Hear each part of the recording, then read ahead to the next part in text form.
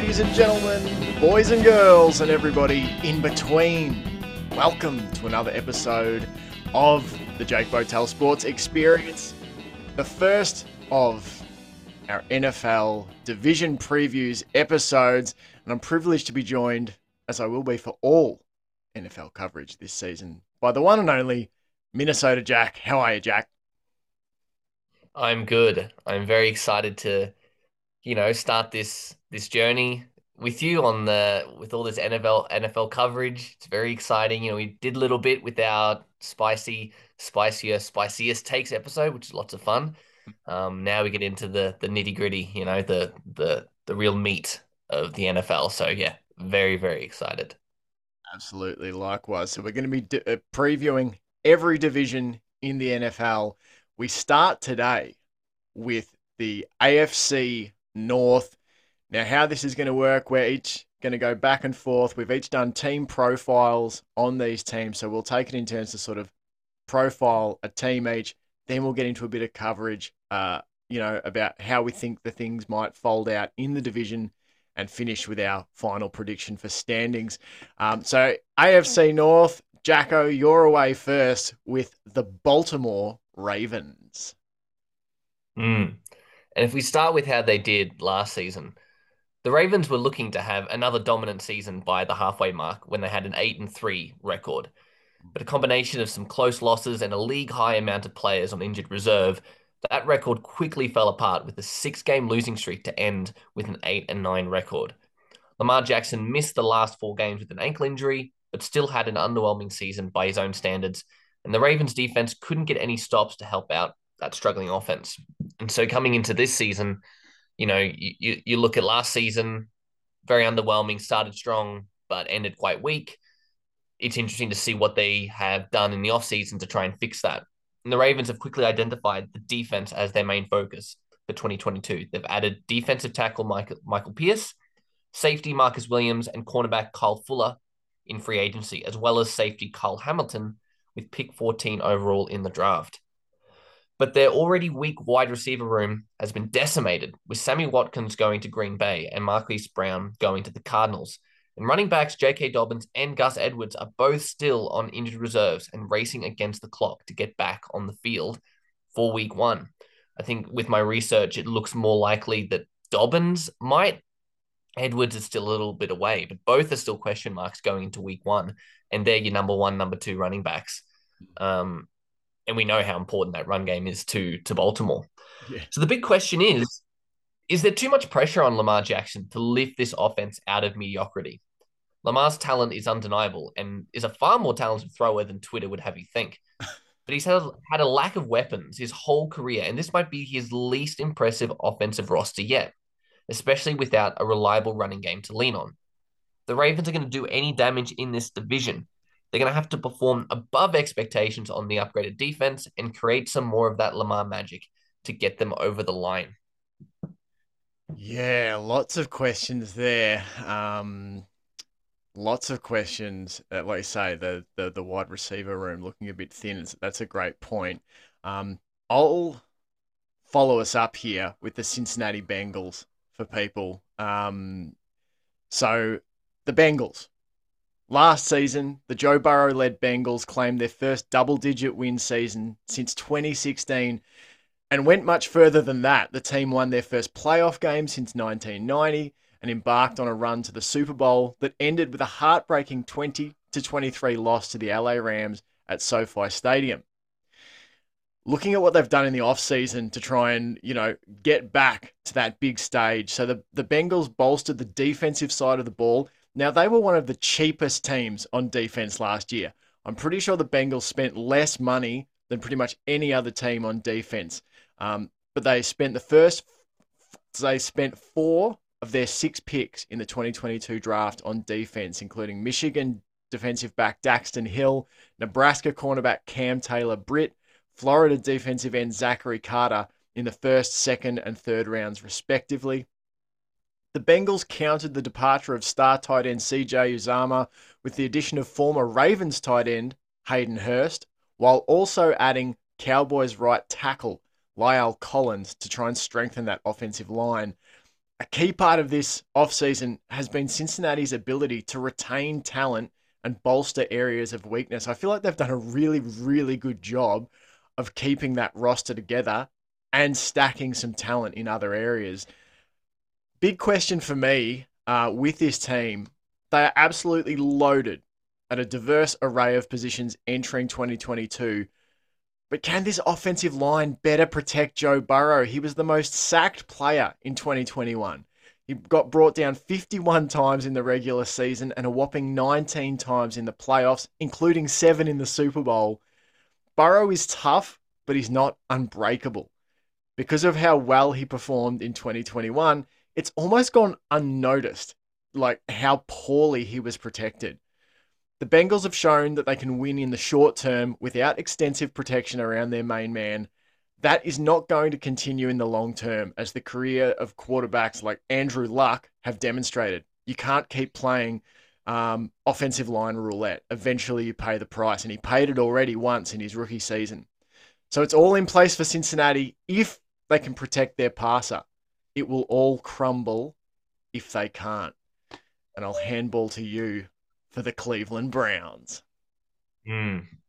So last season with the Browns, they had an inconsistent, if not entirely disappointing 2021 season.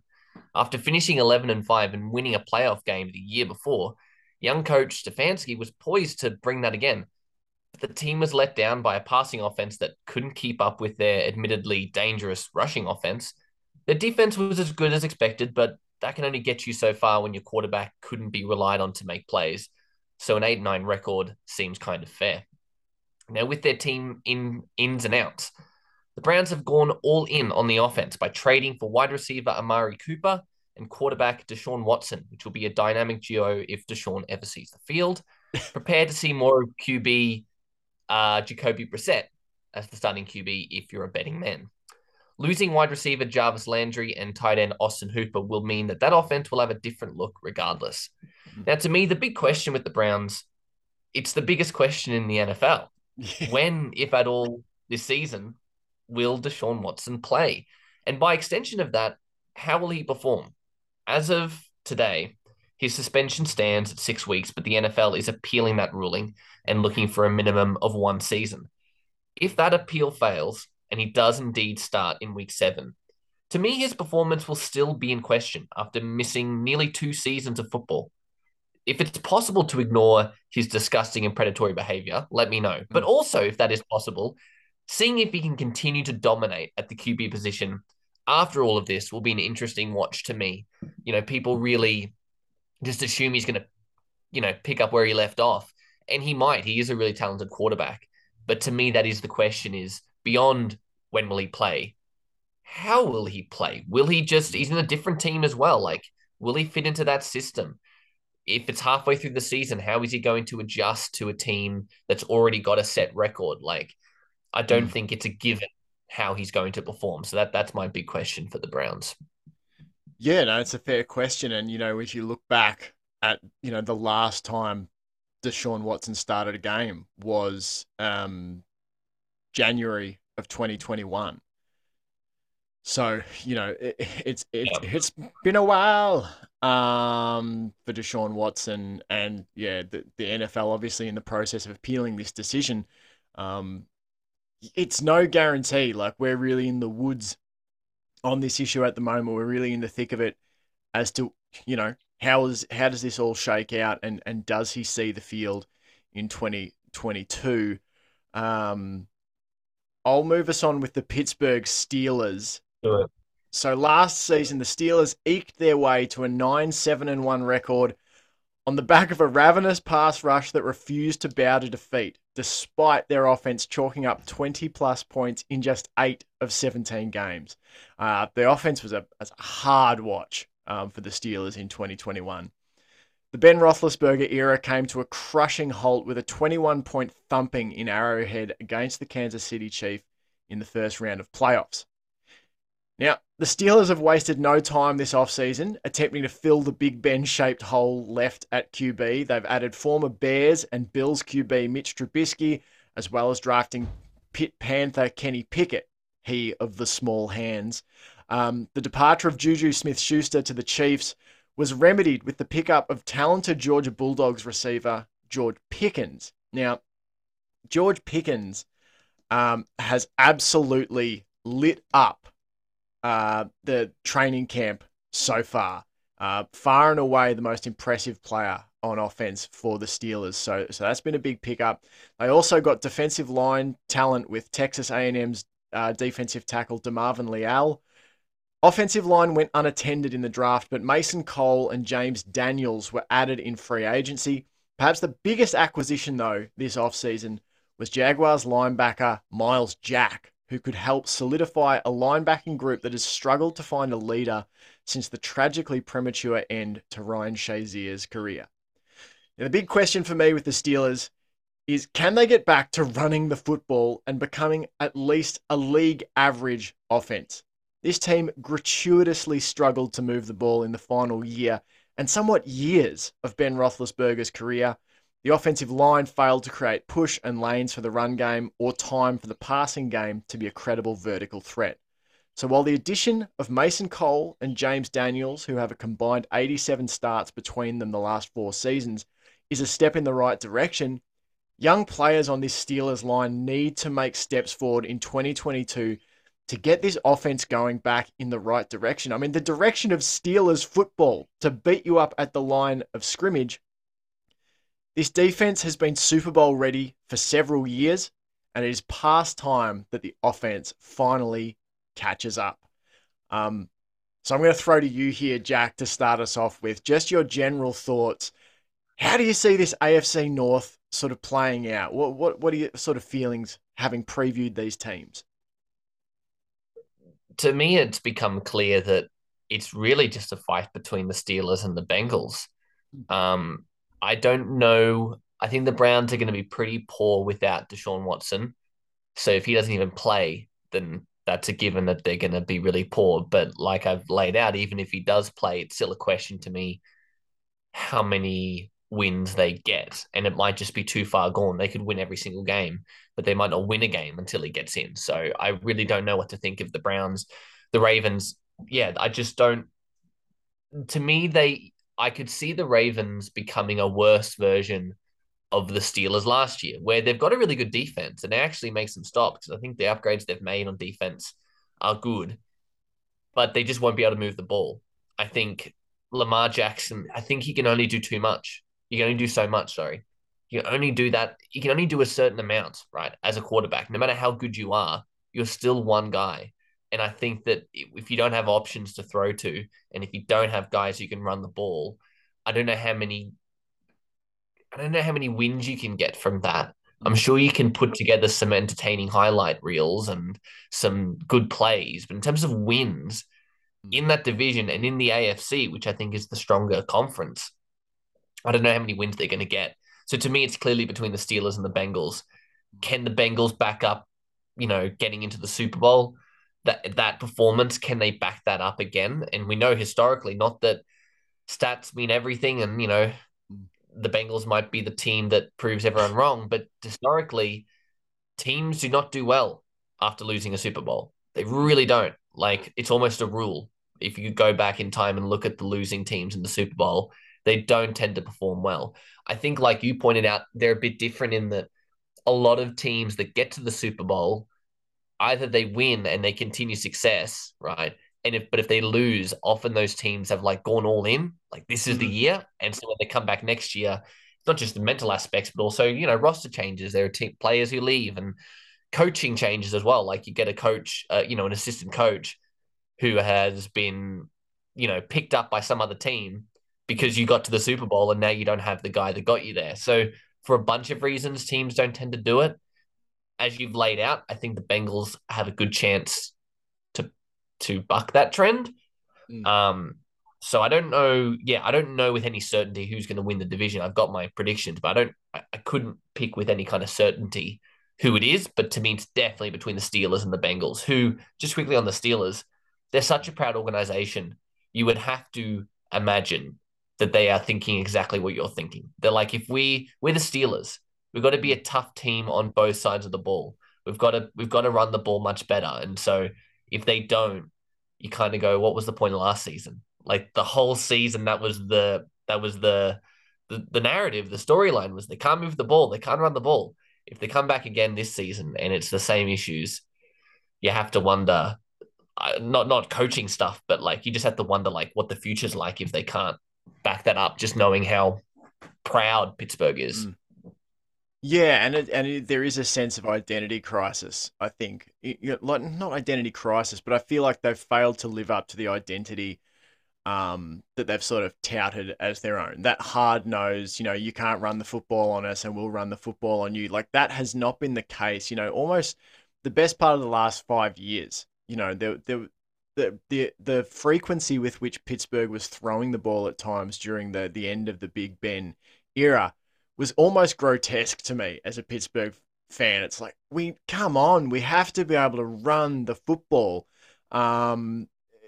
But for me, I look at this division and, I think you've outlined some really great reasons why you're probably lower on the Ravens than I am. And you've sort of convinced me over to that way of thinking. The cupboard is pretty bare. They are really backing on wide receivers like Rashad Bateman, Devin Duvernay, Tylan Wallace, who are, all first and second year rookies to step up. Like their wide receiver room, here's the experience for you.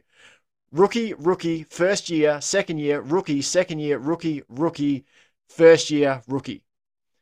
That's the level of experience in the Baltimore Ravens wide receiver room. And as you said, Lamar Jackson can't do it all on his own. Now, I think, like the Steelers, they're a well-run organization, but certain things like that, the ability to run the football and play, aggressive defense, it will only get you so far. For me, I've got to look at the teams that have the fewest question marks. And to me, that is clearly the Bengals. Like, I would go in as a Bengals fan, feeling like this is our division to win. That first place spot, that division title is ours to win because we have the fewest question marks. The one question mark they do have is a big one, but they have tried, to remedy it. If they can protect Joe Burrow, to me, there's no reason that they don't walk away with this division because they have just loaded, like the wide receiver room, the running back game. They've got a loaded defense and they've got the franchise QB. We don't know if the Browns will have a franchise QB. We don't know if Lamar has help. The Steelers, I'm pretty high on the talent they have on offense and I'm pretty high on the talent they have on defense, but we've got to work out what's at quarterback. So, yeah, I think we're parking our cars in similar garages here. So we'll move into our division predictions then. I'm going to go Bengals 1, Steelers 2, Ravens 3, and Browns 4. To me, you could flip-flop the Ravens and Browns depending on what happens with Deshaun Watson. I'm making my prediction based on him not playing, and then you're stuck with Jacoby Brissett. And think about the defenses Jacoby Brissett is going to have to go up against in this division. So that's my prediction there. What about you? I'm very much the same in that my prediction is actually quite different than yours, but I'm the same in that 1 and 2 can flip flop and 3 and 4 can flip flop. So I've gone Steelers 1, Yep. Bengals 2, Browns 3, Ravens 4. I don't imagine there being a big gap between the Steelers and the Bengals. I think they'll be really close. I just just looking into how many teams lose the Super Bowl and don't perform, it's not. I'm not saying they're going to be bad. I think, like I said, they could just as well win the division. But there's just a part of me that goes, yeah, it's just a big question if they can protect Joe Burrow, and you just have to wonder. And this is another reason why teams don't do well after losing the Super Bowl is you've got a whole year of film to watch of them and go, that's what they did really well, and a whole off season and preseason to prepare for them. And with the Steelers defense is still, I think, really, really talented. And I reckon they would already circle those games. But I think this year in particular, they're like, we've got a real opportunity here. And it's almost the opposite when it comes to the Bengals looking at the Steelers, and that your big question mark about the Steelers and the quarterback is true. If they can get it right, the question mark might actually work in favor of the Steelers in that the Bengals defense won't really know what to look for on offense. And so if the Steelers can bank some early wins, that might be just what they need to get the number one spot. So and then Browns and Ravens, I don't imagine them getting too many wins. Could flip flop. I just like I said, the Ravens offense seems to me like it's gonna really struggle to stay on the field. Mm. Yeah, no, I fully agree there. I think as I said, we're pretty similar there in our results. Bengals played so many close games last year, and going through, it was actually kind of a 50-50 split. They lost some, 3-point games. They won a bunch of 3-point games. So, I had in my mind, oh, they won a lot of close games last year. If a few bounces go the other way this year, maybe they don't. But really, it did even itself out. 3-point losses to Green Bay, 3-point losses to the Chicago Bears, 3-point loss to the New York Jets, 3-point loss to the 49ers in overtime. It did cut both ways as much as they did win some close games. So I don't think that's as much of a factor. All right, that is the AFC North previewed. Your next episode you'll hear from us in terms of previews will be the AFC East. You'll hear that one on Friday. Thanks so much, Jack, for coming on. Appreciate it. No worries. All right, guys. Until next time, you've been great. We've been reasonable. It's the JBSE. Thanks so much for listening.